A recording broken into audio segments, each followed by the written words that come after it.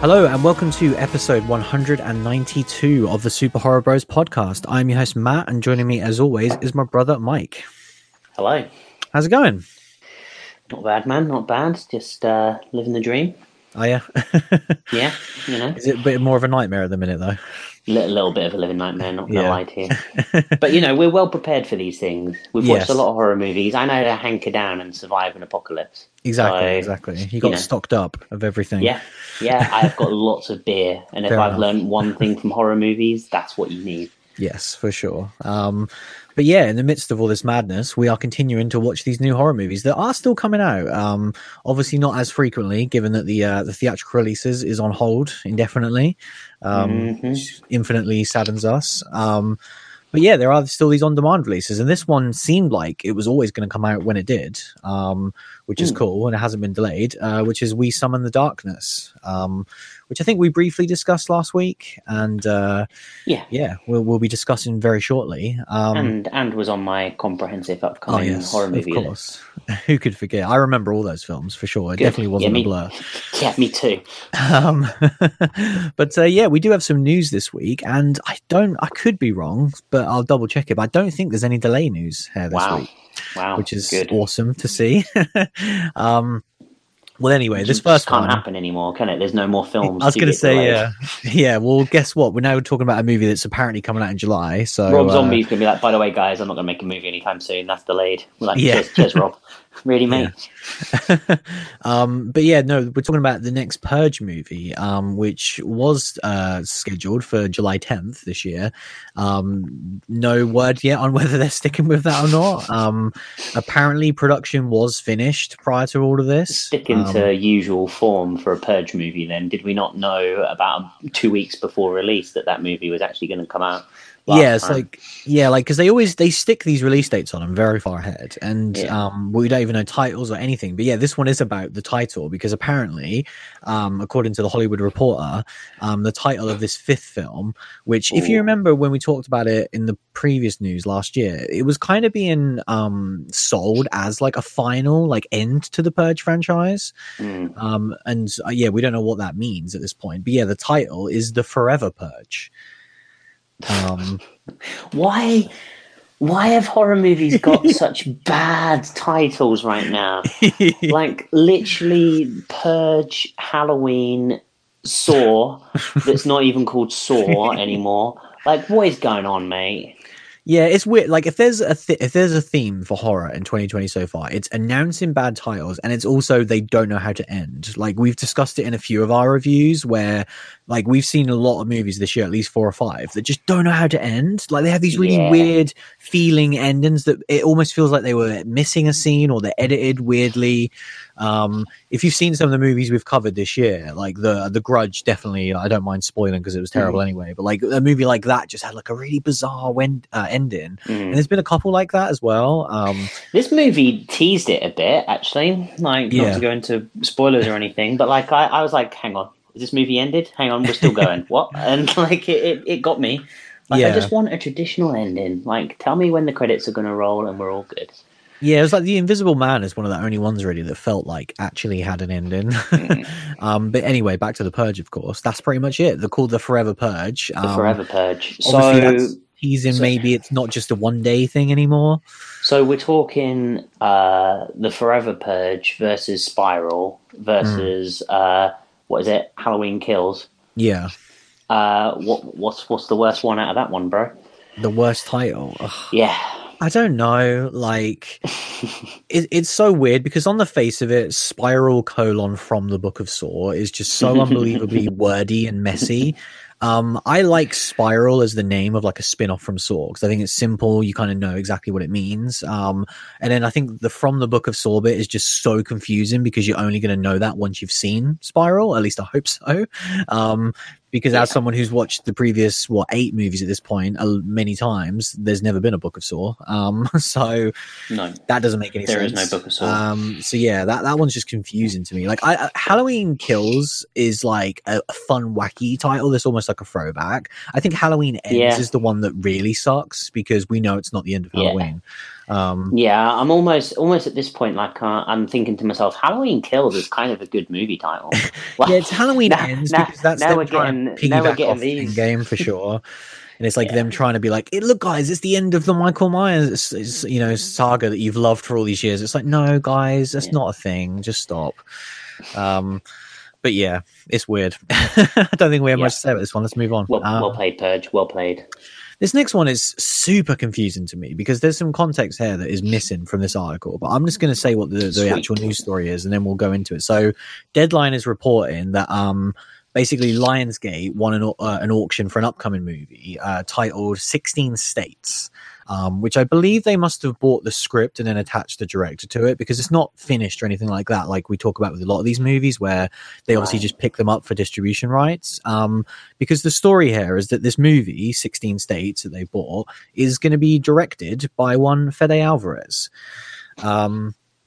Which Fede's busy. Yeah, so for people that don't know, we already discussed late last year that he already has an upcoming director project, which off the top of my head, it was described as a haunting-esque ghost movie set in the White House.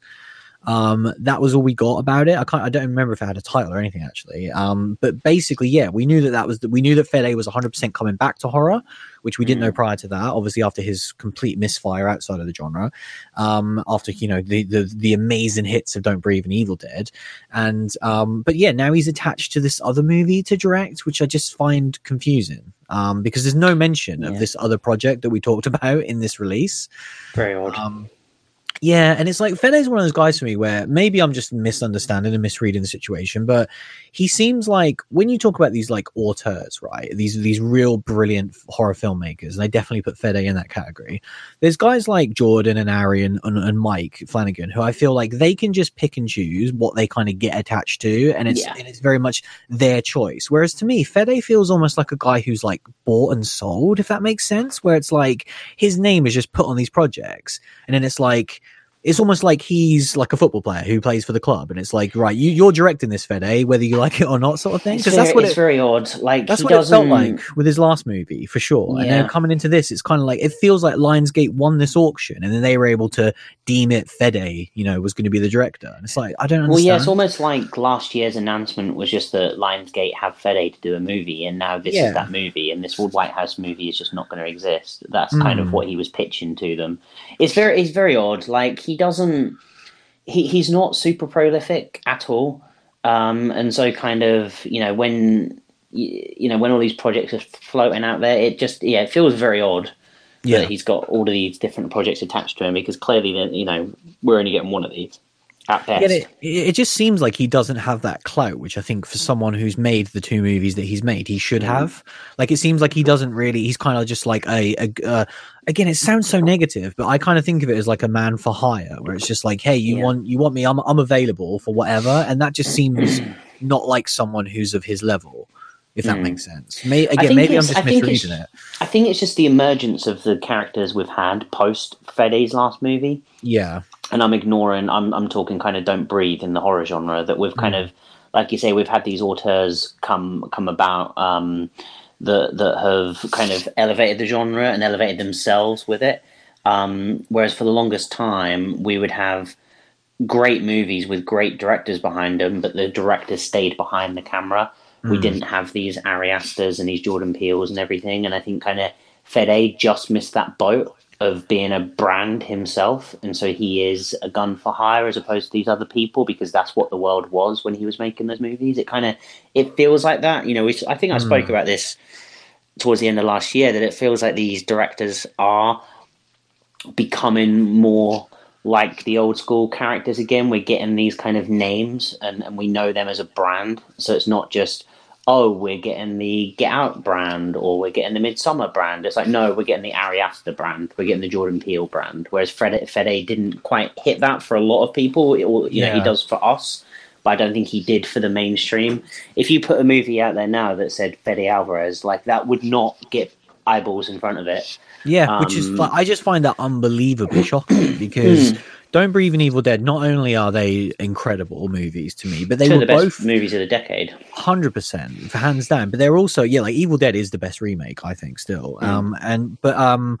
But the fact that they were huge successes at the box office, both those movies for genre movies, and obviously, his last movie flopped massively, and he was ultimately going to take a hit from that, no question about it. When you do a big budget Sony movie with big actors from a well established series, and that movie bombs the way it did, we're talking about Girl in the Spider's Web, that is going to reflect badly on you. And of course, maybe he is in a position now where he's like, you know what, I need to just take any work I can get, prove myself as a director again, and then hopefully move on from there. I think stepping out of the genre as well hurts directors more these days again. We saw it with M. Night a few years ago that he tried to branch out, it failed, and then the horror community did not accept him again with open arms. And I feel like that's kind of the case with Fede, that he needs to prove himself again. It's wild. Because he's had that step away, and I think that's what people are feeling. And so it is odd, but I think that just shows why these people are sticking with the genre and making a name for themselves here instead of moving away, because it does damage them quite a lot. Yeah. Like, either way, like, I'm unless super you're James Wan. There's always an exception. Well, if you step out of the genre and your movie makes $1.5 billion, then it's fine. But his movie did not make that much money. No. But either way, like, I just want to be excited about him in the genre again. And so like, I'm hoping that whatever project it is, whether it's this project we're talking about now or the project last year, hopefully it's something that he has a passion for, because I think he clearly did for the previous two horror projects. These just seem like random things that he's just being attached to for the sake of it. That's what disappoints me, that they feel random. I want Fede to announce what he wants to do. Yeah, and especially when he was on Twitter post all of this, and he was teasing about, like, what would you guys want? Do you want a new horror film? Do you want a sequel to Don't Breathe? Do you want a sequel to Evil Dead? And for people that didn't know, it was overwhelmingly a sequel to Evil Dead. That was the thing that the vocal people on Twitter wanted the most. And Fede seemed super into that. With his fan bot, bro. Exactly. It hit an anniversary recently, and he was posting like bunch of behind the scenes pictures for the first time. This was in the last month.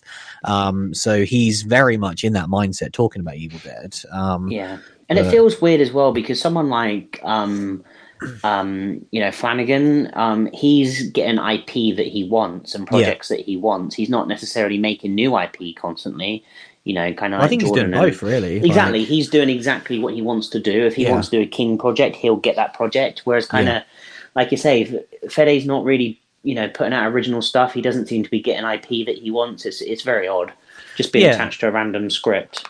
Again, maybe it's harsh on him to obviously compare him to these two, but I think that's a perfect point of someone like Mike is like, if he gets an idea for Nightmare on Elm Street and he can get it, he'll go for it. Otherwise, he has plenty of original ideas. And then you think about someone like Ari, who has only shown originality. He doesn't care about previously existing IP. He can come up with original stuff himself. And then someone like Jordan, who is exactly like Mike, he can do both. He can be like, I've got all these original ideas, but I also have an idea for Candyman.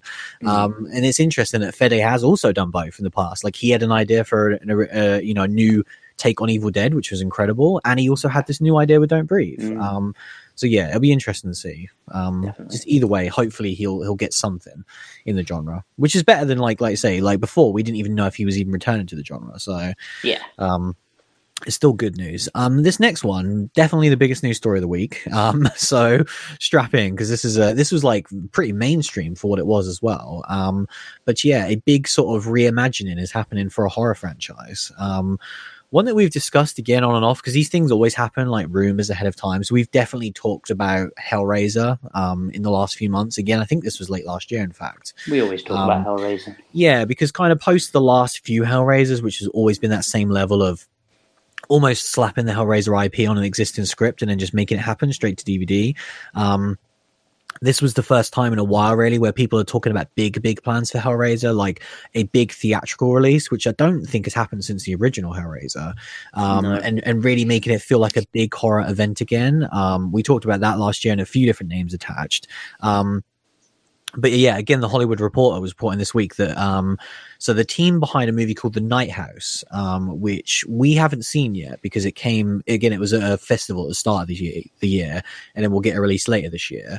But the director attached is one David Bruckner, who we are familiar with for the show, because not only did he do the Amateur Night section in the original VHS, which I think is the best section, he also done a segment in Southbound, which is a movie that we covered, and then he also directed The Ritual. which was a really, really awesome movie that just narrowly missed out on our top 10 of that year. And then obviously he's already directed and finished this other movie called The Night House, which is scheduled for some release in 2020. And he did some Creepshow. Yes, he did do Creepshow as well. So he's been very active in the horror genre, and like we've liked all the stuff we've seen. And so this movie, The Night House, I had not heard of prior to this release, this news release. So adding that to the list for sure, because it was, again, I think it was just at Sundance in January, and then that's pretty much it. Like if you were there, you've seen it. If not, no one else has seen it. But basically, he's attached to direct a new reimagining. They're calling it, of Hellraiser. And again, that's pretty much all we know, other than, like you say, they're talking it up in terms of a kind of reboot reimagining that is going to be a big, big deal. It's not just going to be like he's just directing the 10th or whatever it is at this point. Do we know how many Hellraisers there have been? Like it's a silly amount. But like he's not just directing another installment of the Hellraiser franchise. Like it seems like a big deal. Which, is interesting. Yeah, I know. I'm not doing it, man. I'm not doing it. I think we've talked a lot about Hellraiser and how kind of like, for me, it is one of the franchises. I think we get questions a lot as well of like, what do you think is ripe for a remake? And I think that Hellraiser is an interesting one because the original movie is still incredible, and especially the sequel as well. But I definitely think there is more there because I love Pinhead. I love that world of the box and the Cenobites and all that stuff. But like outside of that first trilogy, I just don't have any love for the franchise whatsoever. And that bums me out as someone who loves that character that much. So I definitely think like I want to see guys attached to it who care. Obviously, this is a guy who has done good movies as well. So that gets me excited. And it definitely gets me excited more than the idea of just Hellraiser, whatever, just another Hellraiser movie where Pinhead's in it for 2 minutes. It seems like they're trying to have an actual stab at it. Like, does that interest you as like a big release? I don't know, man, because I don't know what interests me about Hellraiser anymore. Yeah. What interests me about Hellraiser is Hellraiser 1 and 2. And that's kind of the Frank Julia kind of love story, the Hellraiser and Cenobites being part of that. I don't want them not to be in the movie, and I don't want them to be in charge of the movie. I think the more I think about it, the more I think that Pinhead unrightly has become this big horror icon because he was just this really cool character in 2 awesome movies and probably should have stayed that way. And we just keep getting him again because he is so awesome. But it's just like, there's not a lot to tell there from what we've seen so far. But then, part of me does think like I am super interested in it. I'm the idiot that has pretty much every Hellraiser movie on his shelf that I've watched because I love it that much. And so... will I get sucked in again? Yeah, of course. I've just been hurt too many times at this point, bro. Like the second you talk about Hellraiser or you talk about Texas Chainsaw Massacre, I'm just like, do you know what? Like, you've burned me a lot of times at this point. Like I've recovered from my scars of Nightmare on Elm Street. And I'm ready to go again, but like. Hellraiser's one where I'm like, we've been cut deep for the show already with Hellraiser. Mm-hmm.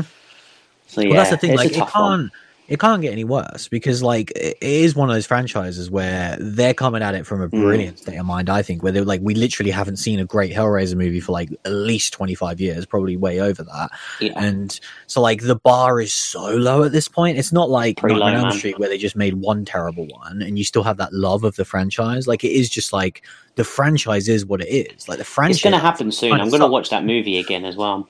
Yeah, I think that's where I'm coming from. Where like Hellraiser, it's got to the point that it just kind of sucks. Like, and so definitely. Because it gets to the point where I'm like, is Hellraiser 3 that good? I'm like, in comparison to all the other ones, it's gold. But like, that's like trying to rank Puppet Master movies, isn't it? Yeah, don't bring that up. What's interesting, as I was just reading this article, is that kind of it's this team company called Spyglass Media who are kind of behind all this, and they're also the team that are behind the supposed relaunch of Scream as well.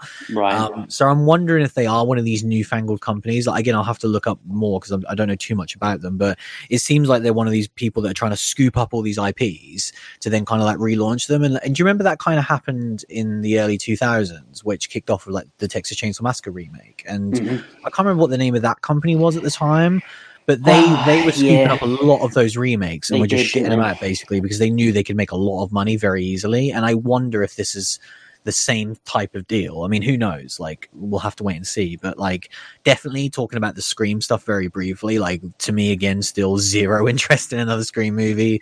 Like, we had 4 amazing Scream movies. I don't need any more for the rest of my life. I'm happy.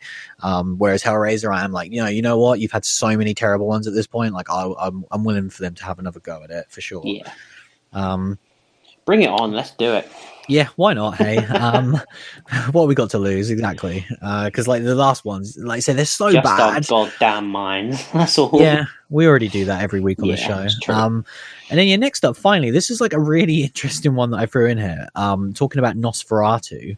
Of course, we talked about it, I think last week, the kind of the season 2 air date. I was doing some research because obviously we've talked a lot on the show, the annoyment of how you just couldn't really watch it in this country. Apparently you can. What? Yeah, I knew that was going to happen after you went on a rant about it last week. I almost searched what you were ranting and thought, nah. Yeah. Well, the thing is, it's such bullshit because they never talk about it. Like, AMC are at fault. I love how triggered you are. No, because this is going to be the final time we ever talk about this. So I'm going to get my grievances out now because from now on, I just want to talk about how great this TV show is and not talk about this annoying distribution bullshit. But basically, yeah, there's AMC UK on Sky, which who knew, hey? Thanks for telling me. And apparently so season 2 is like what we're going to talk about here, which is apparently it airs the next day. So, it's starting on Monday, the 1st of June in the US, but then apparently we get it in the UK the next day. And yeah, I think at some point last year they aired season 1, apparently. So yeah, it's there if you have Sky. Obviously you can't buy the Blu-ray. You still, if you tweet them at, asking if you can watch it in the UK, they just ignore you like you don't exist. But apparently you can watch it. They just didn't care to tell anyone. Wow. Yeah, which like almost annoys me even more. Because yeah, the show is fantastic. It's the best show that no one's watching, and hopefully people will watch it. Because that's the last time we're going to talk about the messy distribution. We'll just talk about hopefully a great season 2. Like, I cannot wait. I'm very, very excited. Obviously, we talked a lot about this show and the book and our love of all of that stuff. And I just can't wait for it to continue. Like, season 1 to me was a huge success. Like, I liked the fact that they changed some stuff, and it seems like they could extrapolate it more over the course of the season. And I trust them. Like, the main thing is they nailed the casting so strongly, and I will continue to watch it for that alone. So yeah, you really did, man. I cannot wait, man. I'm genuinely like, it's the one thing on the radar now, given how much of a shit show the kind of horror film releases is. The fact that they've said like this is coming in June, which is only a couple of months away. Like, I cannot wait. I'm really, really pumped for this. Yes, awesome, man. So yeah, I'm definitely going to watch season 1 again. Cannot wait to watch it. But yeah, that's it. That's it for the news this week. There's some interesting stuff in there. Like, this was a more actual news week rather than just guess what, guys, there's no films coming out anymore, which was always nice. But yeah, should we talk about this week's film? Let's do it, man. Let's talk about We Summon the Darkness.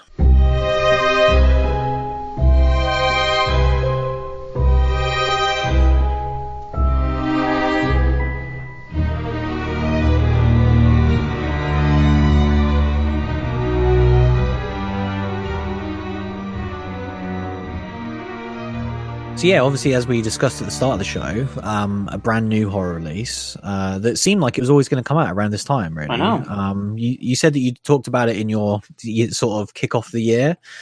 Of course, man, that comprehensive list. Exactly, which has every movie that we're going to cover this year, of course.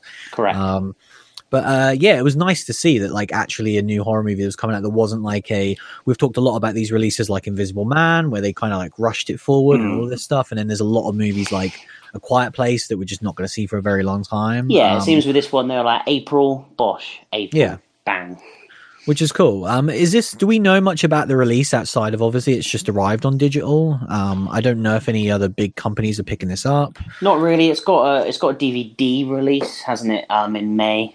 Right. For the UK. I'm not quite sure what label it's under. I'm not quite sure whether that's a Blu-ray or if it's just DVD. Right. But yeah, it's got a weird release as always. Yeah, so it seems like it's just pretty much like a small indie release. I think it's Saban Films who are like behind it. Yeah. But yeah, just like a small indie horror movie, which was new, which was great for us because we got to see it. Good stuff. Had an interesting cast as well.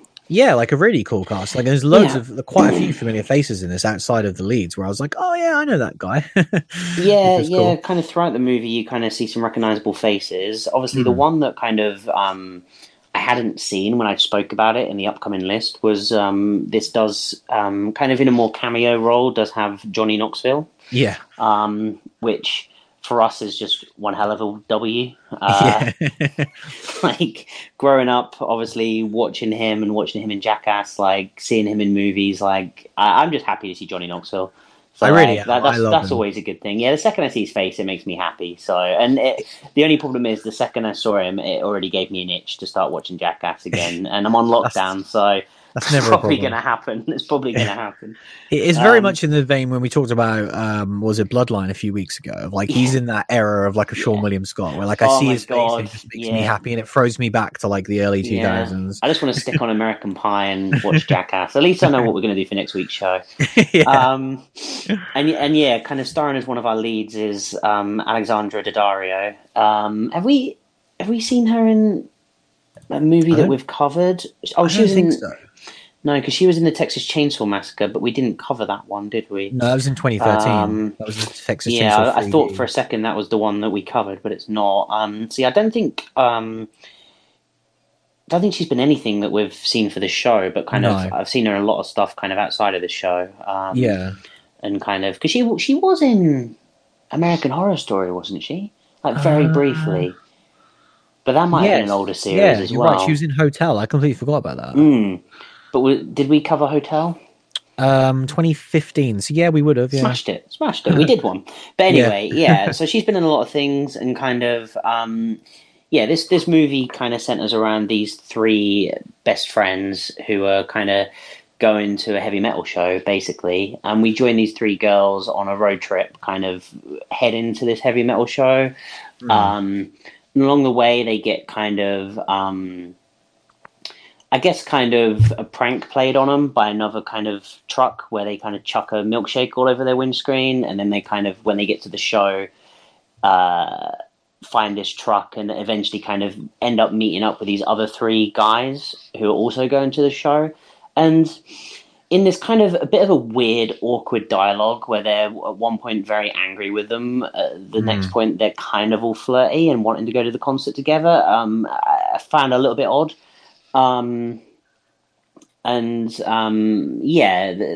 go to the show. They get along at the show, and kind of at the end of the show, the girls invite the guys back to Alexander Daddario's kind of parents' house in the middle of nowhere. And we kind of find out earlier on as the road trips kind of get into the heavy metal concert that there's these murders that are going on, these kind of satanic ritual murderers, and so you know, we're kind of suspicious that something's going to go down at this after party at this house, and the question is kind of who's gonna flip on the other, and kind of what the hell's going to go wrong, and ultimately it goes very wrong for certain people. Yeah. Yeah, and I guess kind of that's it in a nutshell, really. Obviously, Johnny Knoxville's character is predominantly early in the film. We see him on TV. He is this kind of pastor who's kind of damning the kind of rituals and kind of blaming society for it, and trying to kind of bring his church into the limelight as kind of this voice of reason when all these murders are going on and all of this stuff. And we see that in kind of these TV interviews and the montagey stuff around the rituals as we kind of see this group of six kind of interact with each other on this early doors kind of road trip. It really does. It happens quite fast, doesn't it? The whole road trip thing. And we get to the concert and we get back to the after party at the house in a pretty quick time, to be honest. Yeah. Considering that what I've talked about there is quite a lot of stuff and quite a lot of kind of plot, but it all does tick along really fast. And then we get to that house, and I kind of was, as I was synopsizing it, I was like, God, we're at the house now where it all kicks off. And I was like, well, I'm gonna have to stop synopsizing, but I'm pretty early on in this movie. Yeah. It is a weird sure. one. Yeah. But yeah, I guess I'll leave it there for now. I don't know if you want to dive into this. Yeah. I was going to say it's worth noting as well, because I don't know if you mentioned it or not, was that it is set in the 80s, this movie, late Yeah, 80s. I hadn't actually. Yeah, it is set in the peak kind of the rise of heavy metal music, the kind of rise of yeah. people like There this was pastor that's saying like it's the devil's music, they worship the devil, you know, if you listen to heavy metal music you're a bad person, like all of that stuff, which was peak in the 80s, which obviously then transitioned yeah. into like violent video games, and as we still see today, and just basically any excuse to blame the youths. I didn't touch upon it because the movie doesn't lean into it as much as I wanted it to. Because early doors, it really did kind of start to give that kind of, setting that time and having something that touches this subject is something that we kind of would like them to explore, and they don't explore it that deeply as we get into this movie. But yeah, definitely is kind of where it's at and where it's trying to be set. Yeah, because like that's kind of what's interesting when the movie immediately starts. Is like, okay, it's peak 80s. You have these two sets of friends who are interested in this heavy metal music. You then have these cutaways to like this pastor on TV that's blaming them for killings, which is going on around that area.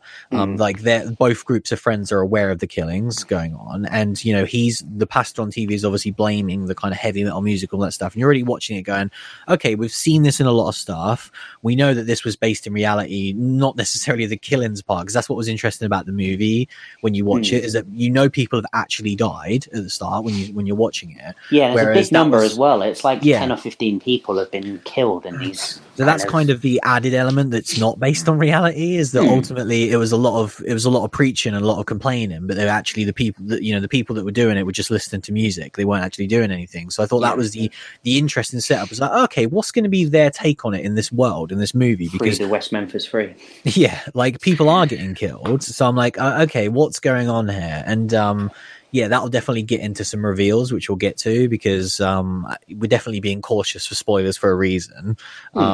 Because yeah, once we get to the house, like you've set up with these groups of friends, that's when the movie definitely takes a dramatic turn and kind of sets up, right, this is what the movie's about now going forward until its finale.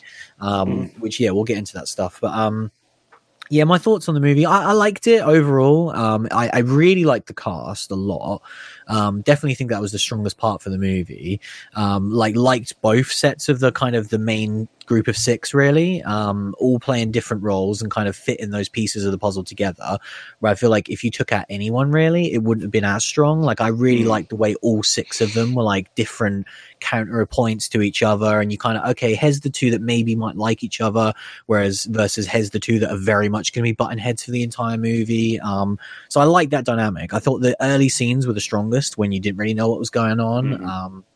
And it is them just meeting up with each other, and you kind of like you're very suspicious of everyone, because you're watching a horror movie. You're watching a horror movie that has death in it, so you kind of like, and there's not many characters you're introduced to either, so you kind of like, right, either the guys are evil and they're going to kill the girls, either the girls are evil and they're going to kill the guys, or Johnny Knoxville's evil. Basically, like those are your three main suspects. or there's like one of the group that's evil or something like that. But or like I guess like a third party. I never really thought a third party was on the cards, to be honest. Yeah. No, because when you've got, especially as you mentioned, you've got Johnny Knoxville, who's known, you've got Alexandra Daddario, who's known, you've also got some of the guys, in particular, Kean Johnson, who's like one of the main guys. He was in Alita Battle Angel and a few other movies. So he's kind of like recognizable as well. So you kind of like, okay, they've got these actors in like an indie horror film for a reason. Like, I think they're going to use them. They're not just all going to be fodder, basically. Yeah. So I thought the setup was super interesting, and then once we get to the house, and we get the reveals, that's when the movie takes the turn, and it was still fun, and I still enjoyed it, and that's definitely going into my thoughts overall now. Where it was a fun movie. Like, I enjoyed my time watching it. I think that it just never massively ramped it up the way I wanted it to. Especially a movie about what this movie's about, which I think that a movie like this has so many aspects that it can just turn it up real quick. We've seen a lot of movies like a Lords of Chaos, or even something like Satanic Panic, which is way more comedic but still manages to turn it up when it needs to. And I think that for a movie about like satanic cult killings and all of this stuff and rituals and all this bizarre weirder stuff, it's very, you can just turn it up and have a lot of fun with it, I think. And I think that the whole movie was like a little bit too reserved for me, especially leading into the finale, where I was like, okay, we've had all the reveals now. Like, we know who everyone's motivations. I'm ready for this movie to just go to its bloody conclusion and send me home, you know, happy. And I don't think it ever got there. It was simmering for a while, and I was enjoying it, and then it kind of ended. Yeah. And I was like, oh, this movie could have really been something, and I don't think it was for me. Yeah. What did you think about it overall? Yeah, I think for me it fell a bit more flat than that, to be honest. Where this movie's not bad by any stretch of the imagination, but I felt early on a lot of the conversations didn't feel genuine to me. But I agree, they had a super strong cast, and I really enjoyed the characters. But it was just the dialogue that they were saying. They really didn't feel. You know, we spoke about this in a few of these movies when, like, yeah. I'm by no means like this heavy metal guy that can name all these crazy bands from the 80s or anything, but like the cast of people, they felt like posers when they were having the conversation, which is kind of, you know, does lead into part of it when you're like who's who and stuff. But the people that there are genuine fans in this movie, and they didn't feel genuine to me. And kind of when they were talking, there was like, oh yeah, I've seen Metallica, man. Oh yeah, Dio. And it just, I don't know, it just didn't. It didn't sit right with me in those conversations as we started to get kind of. So the early doors stuff, I wasn't as into. When we get back to the house and it kind of kicks off, we get the kind of. It's not even. I don't really know why we're even skirting around it, but I'll continue to. But it's not even really a twist. We just, you know, we get to the horror of this, and at that point, there's no real cat and mouse. We have kind of the victims, and we have the people in control of the victims, and it just kind of goes on, and there's just lots of conversations, and there's lots of, then you get this kind of weird bit where characters kind of escape, but even then there's just like, they get trapped in a room, and then they have another conversation through a door for 25 minutes, and there were just lots of conversations about saying they're going to kill you without actually trying to kill you.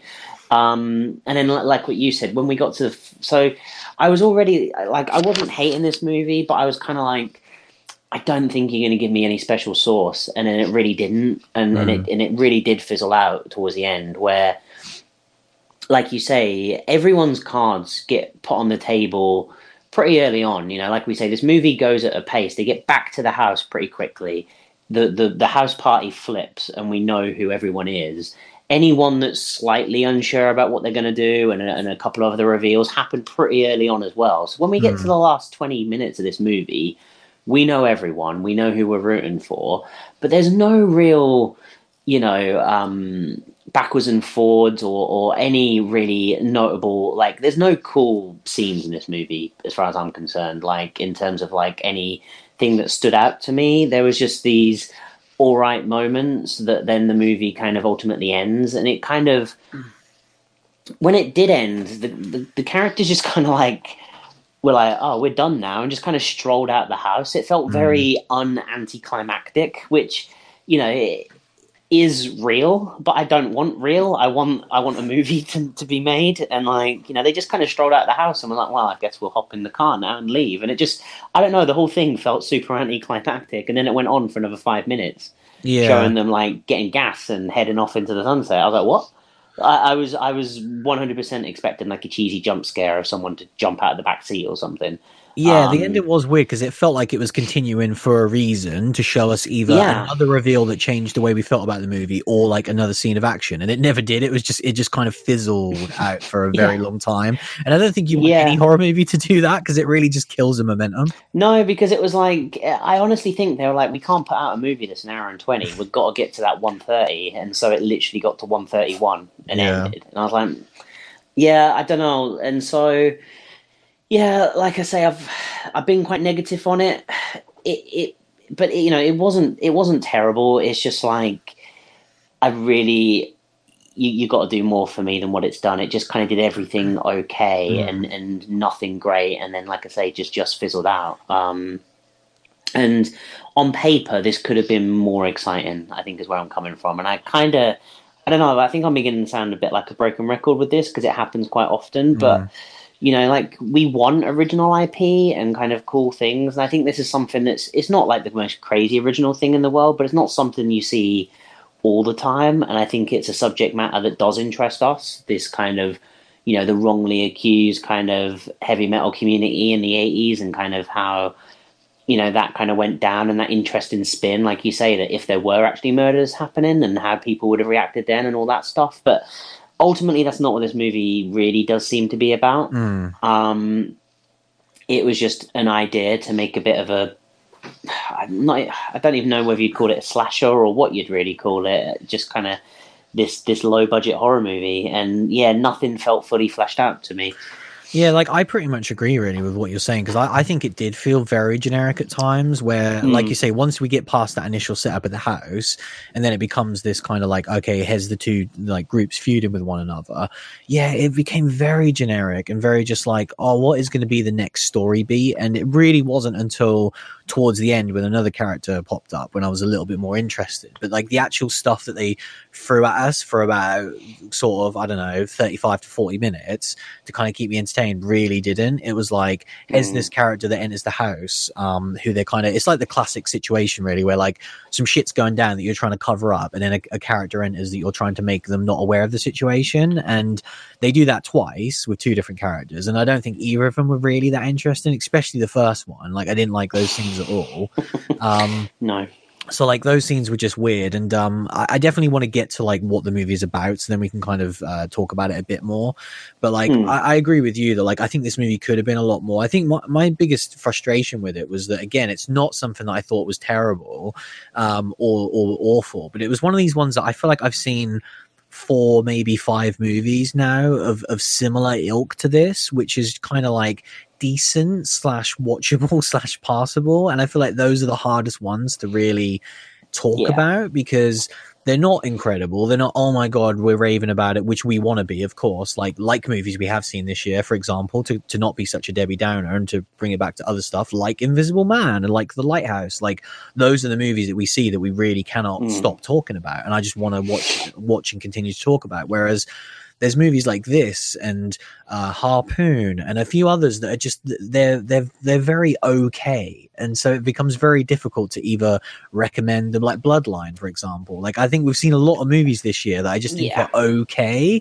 And that's like the hardest conversation to have. Yeah, it was a frustrating one coming out of it with you, lady, because I had a lot of hype going into this. Like I immediately, I had a fair bit came of out hype on the Friday, and I immediately watched it because I was like ready for a new horror movie and heard good things. Yeah, and I then did. as I sat down and watched it, I was kind of like, okay, this is simmering, and then it just kind of ended, and I was like, oh, that's a bit disappointing.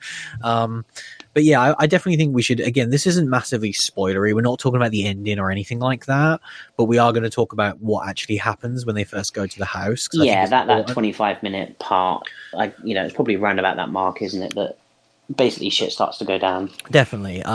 So yeah, talking about it now. I obviously discussed at the start of our conversation the kind of the suspects, but we're very much aligned with the girls early on, and I think that we're introduced to the girls. They are our 3 leads, and then the guys turn up.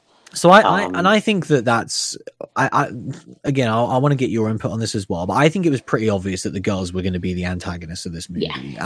It wasn't like a shocking twist or anything like that when they did reveal themselves to be who they were. I thought you could kind of see it coming a mile off, really. So that aspect wasn't that interesting to me. However, their motivation, I didn't see coming. The fact that they were working for the kind of, Christian group or something along those lines? Yeah, like basically, Pastor Knoxville. Yeah, we find out that the pastor is basically his daughter is Alexandra Daddario. And so, like, they're all in on it together. It's unclear because this is when it starts to get very messy when you start to think about what was really going on. Like, was it these group of girls that have been killing everyone, or was it just these ones? No, this is where it gets very sloppy. And my understanding was that the religious group was kind of almost like Manson-esque, like picking members to then go and kill people, because the girls were like, "Oh, we're excited! It's our turn to kill." And they had a girl with them who wasn't too sure about it as well. Yeah, she was like a new member of the cult, for lack of a better word, and kind of. But instantly I was like, why are you doing the killings at your own house? That's exactly my point. Like, it was so weird. The story that I'm assuming they were going to set up was 3 guys broke into our house, to like, because they're crazy heavy To metal kill guys. themselves. Yeah, but then one of them, I guess it was, well, the story was supposed to be that one of them turned essentially on the other two. So then he killed them both Was and then it? killed Like, himself. Yeah. That was was what it? they, Yeah, that's I what they don't. said, because they said it was going to make it Yeah. look like he killed himself, even though he was tied to a chair and would have been stabbed, which like is very hard to make it look Yeah. like you killed yourself. Yeah, the that whole way. thing felt very sloppy to me, and it's just kind of like, I think the whole kind of satanic ritual thing is kind of going to get some people on board. I think as well, that kind of aspect in a horror movie, and it's really not touched upon at all. No. They just kind of write some symbols on the wall, and you know, in blood, and then they're like, well, that's satanic, isn't it?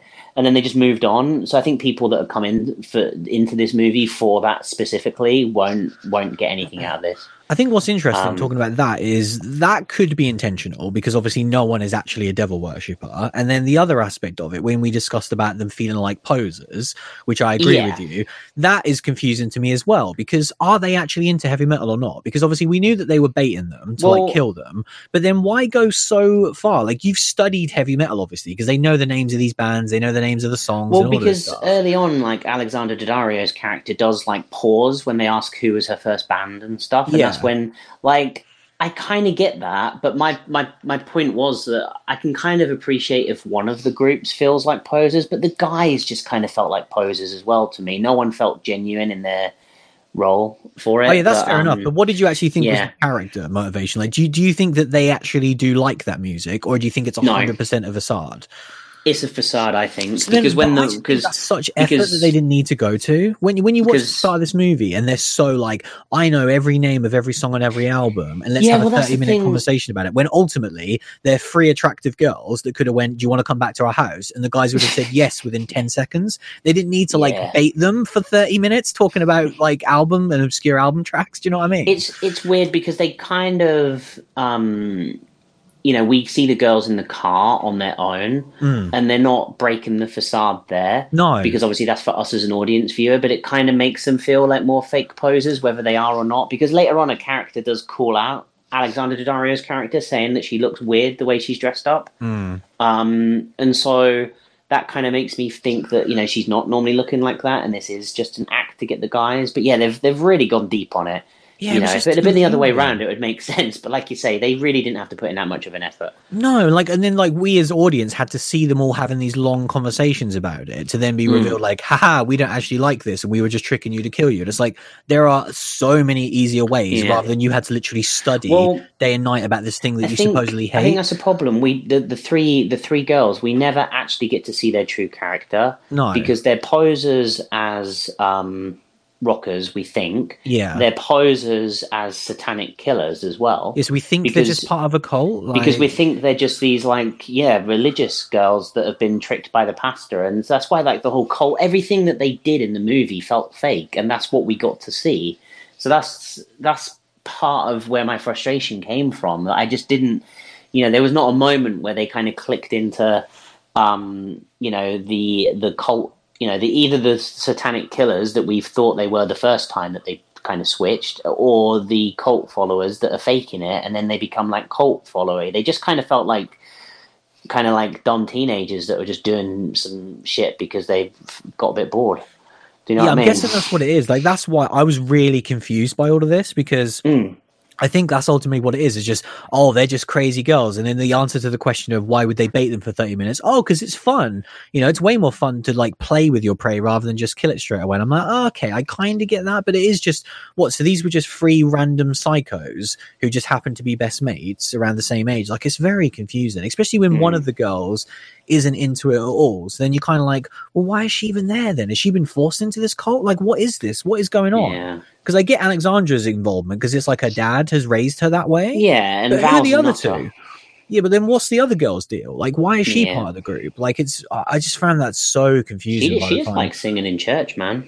Like, you know, it was weird. So like, once you get that reveal, and this is all early on as well, as we discussed. So like, once you then get that reveal, then it is just, okay, it's these three young girls who are very unassuming, like physically or anything like that, who are then tracking down these guys. They don't have a gun or anything like that. They have just one knife, right? They just have knives. Yeah.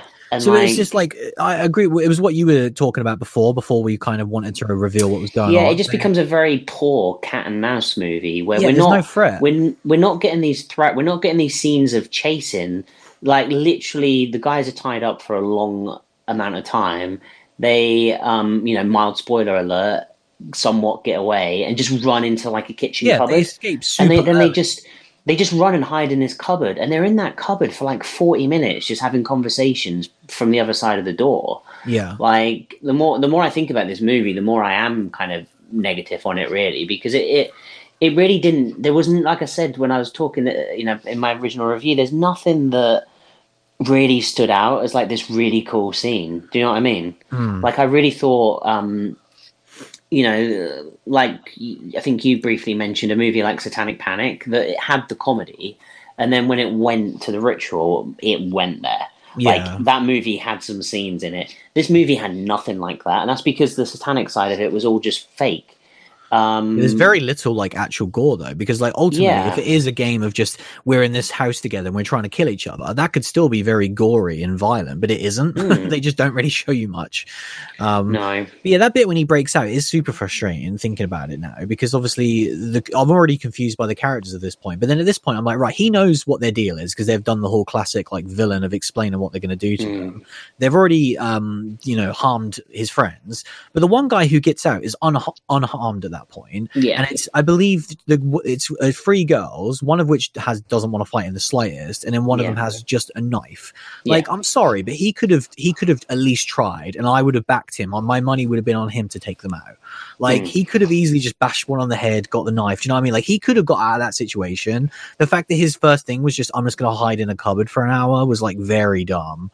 And then the fact that they're just kind of like throwing these cheap insults through the door for the next 20 minutes, and no one's really they're not trying to escape. The girls aren't trying to kill him. They're just kind of like filling screen time at that point. Yeah, and it kind of feels like it probably needed to be more comedic in that respect or something like that. Like it was just missing something where it just, like I say, it just wasn't entertaining me.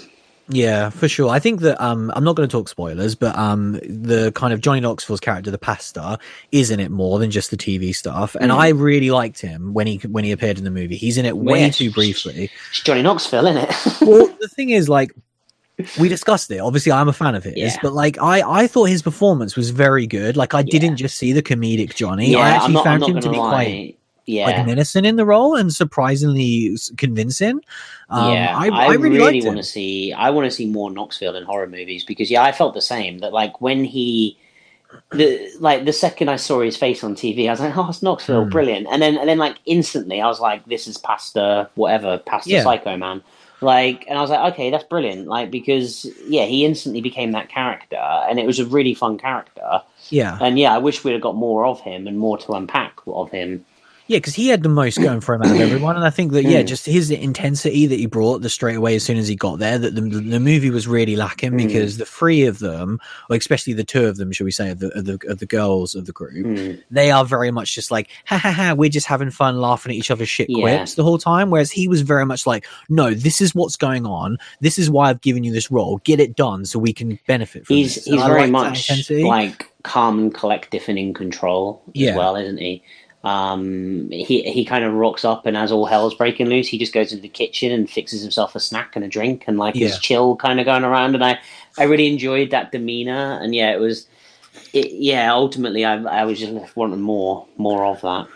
Yeah, that's pretty much the movie for me in general. Like I was entertained by it through some of it. I really liked the early stuff, and then kind of like at the end there was some interesting stuff. It was just, it never got going for me of like, right, you've done this initial reveal, which we've now talked about. Now you need to do like other layers on top of this and make me care for these characters. And we haven't really talked about it because it is getting a bit more spoilery, but they do start to, there is some relationships develop between the two groups. And I don't know, I didn't really care for it. Like I didn't really feel like it added anything. It didn't feel genuine. I think, like you said, I think recently we've seen a lot of movies that personally one of us would rate 4, 5, or 6. Probably out of 10 if we were to put a rating on it. Definitely. And it's like, it doesn't really interest me to talk about 4s, 5s, or 6s. So, and this movie would fall into that bracket for me, and I'm just like, it's not terrible, but it's not, it needs to be at least a 7 really, and it's not a 7. Yeah, that was how I would definitely describe this movie. And like, again, not all films, but like, that's my feeling on this year so far is that we've seen a lot of movies that are just, if you want to pass 90 minutes and you've got nothing else to watch, this is okay. Yeah. And it's like, those movies are not exciting to me going forward. But yeah, No. that was our discussion of We Summon the Darkness. We will take a short break and we will be right back.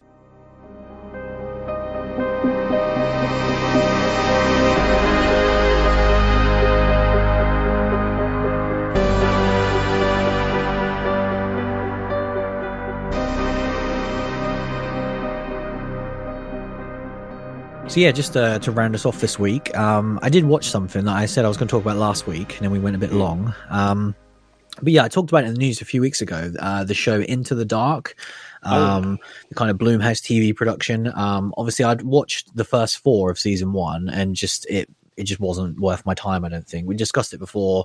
For people that don't know, it's kind of this like anthology series where each episode is based upon a holiday. Yeah, it sounded cool. Yeah, great concept because they've literally still been putting them out every single month, but it's movie length, so each one is at least like 80 minutes long. And yeah, my frustrations when I talked about it in the first 4 were that they just didn't. It was budget problems and it was script problems. They very much felt like either 30-minute things that they had to stretch out for some reason, and a lot of the times the limitations. It's been going for like nearly 2 years now, hasn't it? Yeah, they're like halfway through the second season now. But yeah, the only episode that I would recommend from season 1 was the Christmas episode about this doll called Puka, and it was a really great episode. And yeah, it still had its problems for sure, but like the actual character and the stuff that they were going for worked really well. And so, as I discussed on the news a few weeks ago, I was excited that they were bringing it back, and it was kind of like the only real breakout from the show after all these episodes, where a lot of the times people have said, oh, this one's okay and this one's okay, but like Puka was the only one that I feel like was unanimously enjoyed by everyone. Puka. And so yeah, like it made sense to bring it back. And what's funny is you may think to yourself, so this aired in April. Well, what's Puka got to do with April? Puka's a bunny now. Well, no, what's interesting is because I was like, I watched the episode and then had to be like, wait, what was the tie into the holiday? Have they just dropped that at this point? So basically it was because in the episode, they're launching towards this thing called Puka Day, which is like the new launch of the new toy. And so that's the holiday, basically. It's a fake holiday that they invented for the show, which is fine. I'll give them that. I'll give them that. I'm not going to lie. Yeah. But to actually talk about the episode, no, I did enjoy it quite a bit, actually. It's very different to what the take on Puka was in this one. This is way more into like, okay, we know we've got something now, because Puka was like just part of the story of this guy who had to dress up as this doll. This is like a shitty job, and he had these like relationship problems. There was a lot going on like with the characters, and then Puka was just a part of that. Whereas this was very much like, okay, Puka's the star of the show. Like it starts showing like the toy maker creating the original Puka, and it very much gets into the minutiae of like why people really felt was attached to it. And getting Puppet Master vibes. Yeah, it's a very zany story, which I appreciated, where basically these group of friends, they come up with the idea of creating like essentially like a fake creepypasta about Puka. So similar to like these Slenderman stories and all that, where they say like, if you do this and this and this, Puka will come after you. Right. And they want to create this like fake buzz for Puka. But then it ends up actually like becoming true, basically. And it's not explained in classic horror movie fashion, like why this is happening. Sweet. Like it goes supernatural and all of this stuff where it's like, okay, now Puka is this actual menacing thing that can kill people. But it was very entertaining. Again, like I feel like a broken record with this show, which is why I stopped watching it, but it has the exact same problems of all the other ones, really, where it feels a little bit too long and the budget limitations for sure. In particular with because Puka's like this really interesting looking doll. Obviously, it's very hard to make a lot of them, have them move around in interesting ways. When you think about like a Child's Play, you know, because this episode in particular very much feels like the Child's Play 2 to the Child's Play 1 of like, let's up the ante and let's have Puka do all these interesting things, especially in the finale, which is leading towards this like toy launch of the new Puka, which is very similar to what we saw in the remake of Child's Play. And obviously that movie had the budget to have that spectacular final sequence in the supermarket with all the toys going crazy. Sadly, this TV show just doesn't have that budget, so like they couldn't get to that level. But yeah, I still enjoyed it. I think it's one of those ones that like I'm interested to see what they do with Puka, because after these two under their belts, I think he's great, and like I wonder what they could do with it outside of this show, or whether it's just a case of if the show keeps going, they'll just always do one episode a season on him. Yeah, it's a weird one where it's now trapped. Yeah. You know? Because I wonder if because I don't know if it has the clout necessarily to be its own spin-off thing, but I like it more than the show. Like I have no interest in seeing the show anymore, but I have a lot of interest in this part of the story, and I would still recommend. Like I think the two episodes go very well together as well. So I definitely think it's worth checking those out, because I think especially if you're like a guy who loves Child's Play and loves all that weird creepy toy stuff, like I think it nails that kind of like. Damn it! I think you'd really like it, especially the first one. The first one is way more serious in tone and is kind of like The Shining at times, whereas this is more like we're just gonna let it be funny and silly and wacky, and I think it suited the tone well. But yeah, I'm glad I checked it out. It was one of those ones that I didn't know I'd ever revisit this show, but I'm glad I did for this episode. And it's one of those ones that I kind of want to start looking at it again, but I just don't know if I'll enjoy other episodes. There's a lot, isn't there? That's my biggest problem, is I know what I'm like. If I watch one, I'm going to have to do it. Yeah, and it's like I don't even know where to go. Like, do I go back to season 1? Do I just keep going to season 2 now? I don't know, but I enjoy these for what they were. Like, they're fun, definitely. But yeah, that's pretty much all I've watched. Speaking of unable to stop things once started, God. I've gone back to the one and only Walking Dead. Oh, fair. I thought for some reason I thought this was going to Basket Case. No, I haven't got there yet. I will do though. Don't you worry. So yeah, the You're second looking forward half to that season finale. Yeah, I am actually. Unlucky, so you the fell for second their half trap. of season 10 is kind of pretty much aired to the point of the finale that has been postponed, as we've spoken about, and I've been catching up on it and watched kind of 3 episodes this week, and kind of it's a real shame that like Walking Dead did get that stigma, especially with us with the show and that sort of thing, where like you fell off watching it and it's become a bit of a joke, because it really does have its moments. And like just recently, there's been some really solid episodes where we've got some, especially now we've got the people that wear the zombie skins kind of that I've spoken to you about kind of in it. Yeah. That's brought zombies back into this a lot more. Because obviously they blend in with the zombies and kind of hide in the crowd. So we get a lot more zombie action than we had for a while. Kind of so, you know, I really like that side of it, and I think kind of it's been amping up towards kind of Alpha, who's the leader of these people, and kind of Carol kind of bashing heads. And I don't really care so much about that.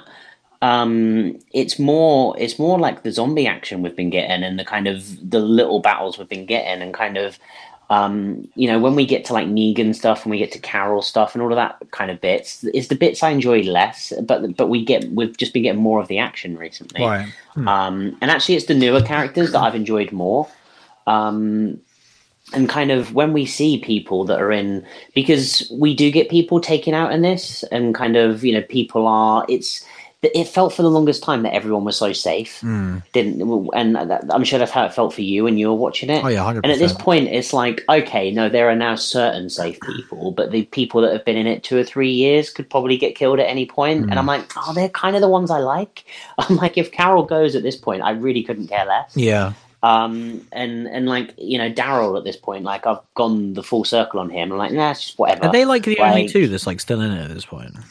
Not like super OGs. Super OGs, yes. So obviously, if you're talking kind of super OG, but like Michonne is still in it, and people like her, right? But yeah, like Maggie has gone AWOL. She is still alive in this world, but she's gone AWOL right now, and obviously Rick is AWOL. But yeah, and then it's kind of like that tier 2, which is kind of like people like Eugene and that sort of thing, which you might not be too familiar with. I can't remember when you dropped off, and like the vicar, kind of Gabriel and those sorts of people, and Rosita. And so they're the ones that have been in it for like quite a while, but feel kind of somewhat expendable. And it's those original kind of few that you just know that Carol's going to be fine. Well, and way, if she's not her or Daryl, you'll hear about it online like 6 months prior to yeah, which exactly. is the worst part. but yeah, because that was the biggest problem with Rick when it happened, and Carl when it Yeah. happened. But yeah, I'm enjoying this season quite a bit, and like amping up to the finale. It's a shame that I'm not going to get to see it, but or see it soon. But yeah, it's been good stuff so far. Like I'm looking forward to getting to that point that I'm bang up to date and can give my overall thoughts on season 10 so far, because it's been decent. Yeah. It's So wild. yeah, no, I mean that's pretty much what I've been watching, and obviously to finish off last week, I am now a couple of playthroughs deep into Resident Evil 3. Nice. Yeah, so good times. It's a weird one. My thoughts haven't really changed from last week, to be honest. When I'd finished it off, the game doesn't feel like the game I really want it to be. It's not bad, but it's a very good game, and it's a really fun game. Yeah. It's just not a remake of Resident Evil 3. It's DLC for Resident Evil 2 with Nemesis in. Yeah. Is where I ultimately fall with it. And like it's when Resident Evil 2 dropped, I didn't want it to end. The second this ended, I kind of picked up another playthrough because I just felt like I needed to get some money's worth from it. But I'm already like, I don't know whether I want to grind out too much more of this. And with Resident Evil 2, I knew that I wanted to savor it, and I went away and came back a few months later. I just don't see me coming back to this and finishing things off. Yeah. But we are on lockdown and there are no other games. Yeah, I wish I had but still reason to play it, because I'd done everything and it didn't take that long at all. Like, not yeah, nowhere near but the it's last just game. not like do you really have a hankering to keep on at it though? Like, Well, I wish there was a reason to play it. If there was because I think what you just said is correct. It's a super fun game to play, but I beat it 4 or 5 times in a short period of time because it is a very short game, and I've done now. Like, there's literally no other reason to play it other than for the sake of playing it, and it's not that good to be like, right, it's not going to be infinitely fun to just play the same bits over and over again. At least not now. And the second half of the game is way worse than the first half of the game. Yeah, definitely. The first half of the game is by far its strongest. The second Nemesis becomes non-traditional Nemesis. He becomes more of a dog for half the movie. He kind of mutates. The second he mutates, the game drops off a cliff, and never comes back. He's just boss fights then, which is like, yeah, they're good boss battles, but there's never that threat of him popping up at any point. Like, no, ever. but just even like it had lost its intrigue, and it kind of got to the point where I'm like, okay, it's not giving me anything new that's interesting. Like Nikolai, I can barely understand what he's saying. Like the audio is so quiet on everything he says. I'm playing the game with headphones, and I can't hear it what he's saying.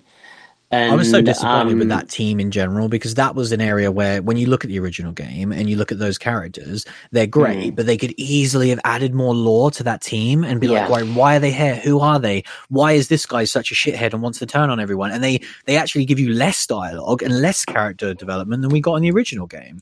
And the original game, like, just to touch upon that, like the finale, like, that's not even close. Obviously, the finale was so epic in the original game. I remember it's probably like the seminal moment of like my PlayStation 1, like when Raccoon City blew up, and kind of seeing everything and like the music. I can picture that entire cutscene. Yeah. Like, first of all, like, you want stars, I'll give you stars. Best way to kill an enemy boss battle ever. But then like the whole bomb hitting Raccoon City, and you see the police station go, you see zombies go, you see all the streets go, and then they fly away, and you get the big explosion, and like it was the best thing I'd ever seen, like in a video game at that point. Like I was like, holy shit, graphics do not get better than this.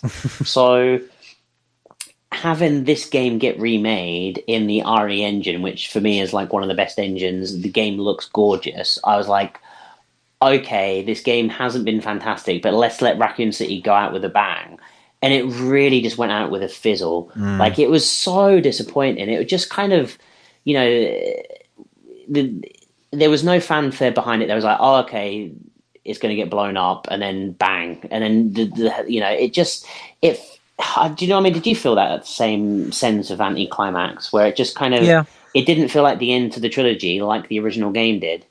It didn't feel like the ending of the game to me. I didn't like the ending in the slightest, actually. The actual cutscenes itself was one thing, but the actual what you do as the final thing in the game, I think is awful. I think it's the worst thing in a Resident Evil game for a very long time, which I guess I'll throw up a quick spoiler warning for people that care.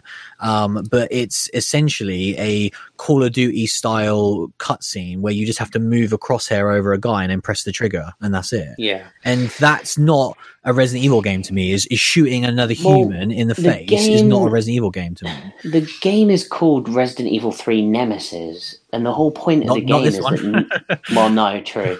And, like, the whole point of the game was that Nemesis was the boss battle and trying to defeat him. And, like, the whole point of this remake was that Nemesis is going to be even more of a badass than he was in the original. And then suddenly, yes, the actual threat at the end is just some random human who is not, there's, it's not like the whole Wesker thing. There's no fanfare behind him. He's not been set up. Yeah, I couldn't believe that was the final thing. Yeah, and so it, like I say, luckily everything else about the game is so strong, and the engine and the way it looks and the way it controls and plays, and like when you've got hunters and the zombies and all of that is good fun stuff. It's just the actual stuff that I love and we both love about that original trilogy is not in this game, and that lore that like I obsessed as a child, it was not brought into this game at all. And yes, it's left me as a huge fan of the original Resident Evil 3 like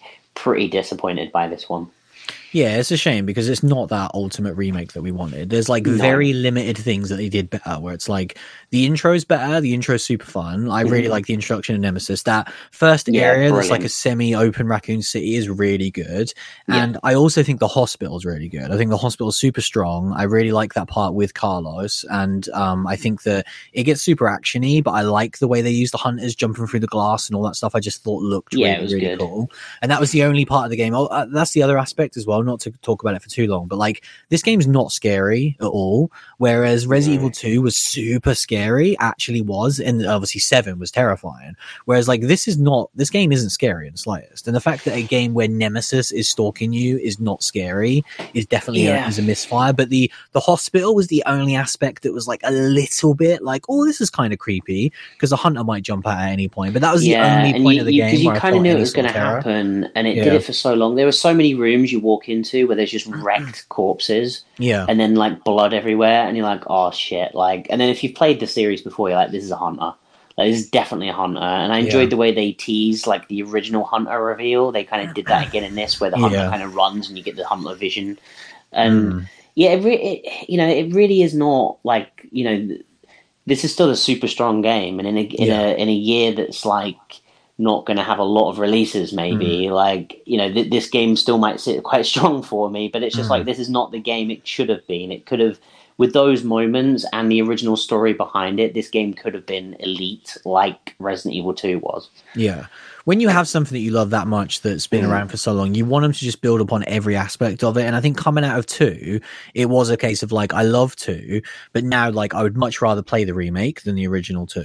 And I think that even though they didn't nail every single aspect of it, it was overwhelming the amount of things that they got better, and they made it like a better game. And then coming out of this, it's not even close. Like, it's not a better game. It's a super fun game for sure, but it's not better than the original. Like, Nemesis is better than the original. The kind of choices that you made, like all of that stuff, the ending, like you say, is like 10 times better in the original game. And considering how restrictive the older game was, with the hardware limitations, they would have liked you to not have this weird choice whether to fight Nemesis or not, but they had to put it in there. But it still worked and was way better than what we got this time. I think they've remade 3 of the games now, and they were 2 for 2, and then this one's definitely a miss.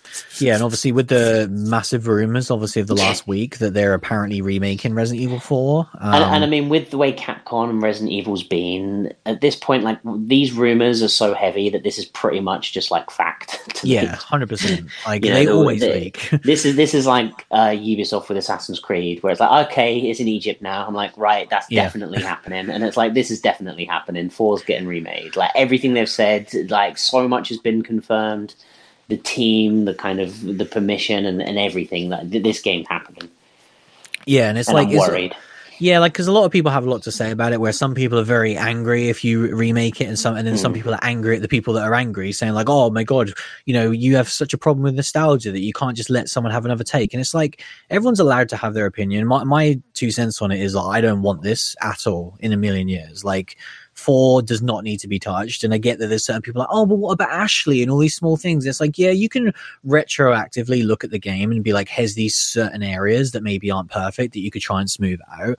But like, you can't try and mess with everything, because they're not going to nail the things that they nailed back in 2004 now. They just won't. So like, even though there are small aspects of the game, like the babysitting Ashley part is the biggest part that stands out as the worst part of that game, and maybe the castle stuff towards the end.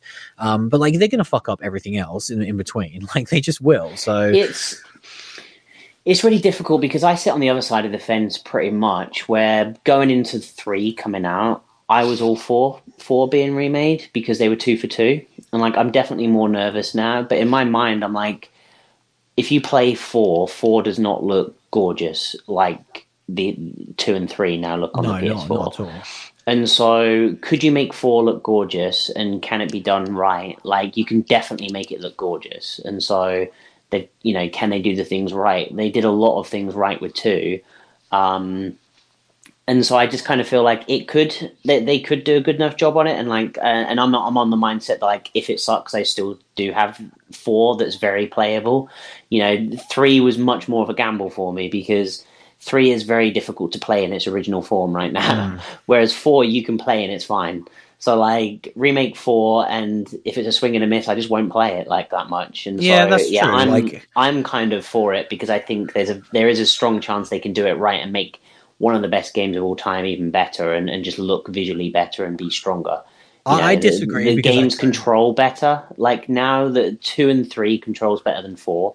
I don't think I wouldn't say there's a high chance that they would nail it, because I think I'm not saying there's a high chance. I'm just saying they could. Yeah, the only thing that I have confidence in is the way it looks. It will definitely look incredible. I don't have any other confidence.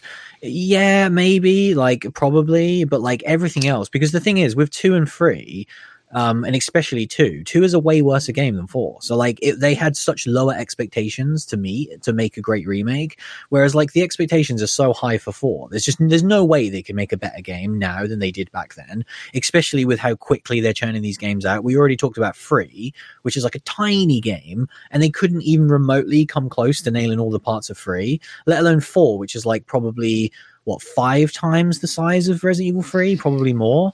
Yeah, there's no way they could do it unless they take 10 years to develop it. The people that are talking, and they're talking about the people that made 3 are making 4. The team, because obviously the team that made 2, like, you're forgetting that 2 exists, and 2 is fantastic. The remake, like, they nailed so many things there, and 2 is a massive game. 2 is like, the original 2 is nowhere near the level of the original 4, is what I'm saying. I know. Well, yeah, I mean, it's difficult because I have different love for the original 2. But yeah, no, I see where you're coming from. But like, the technical marvel of 4 doesn't exist anymore. Like, I don't know, it's possible, but well, either way, we're going to find out, because this game's happening.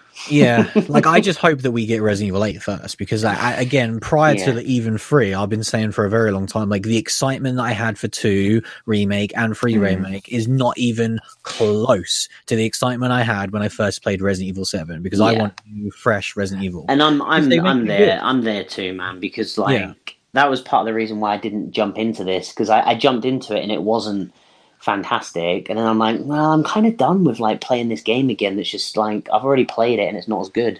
Yeah, so it's a nice, prettier version that plays better, but and then obviously has all these other downsides. But you know the story, you know the characters, you know, like, the enemies, all that stuff. Like, whereas 7, we didn't know who the Baker family was. We didn't know how a first-person Resident Evil would play out, and all of that stuff. Like, is this going to have ghosts in it?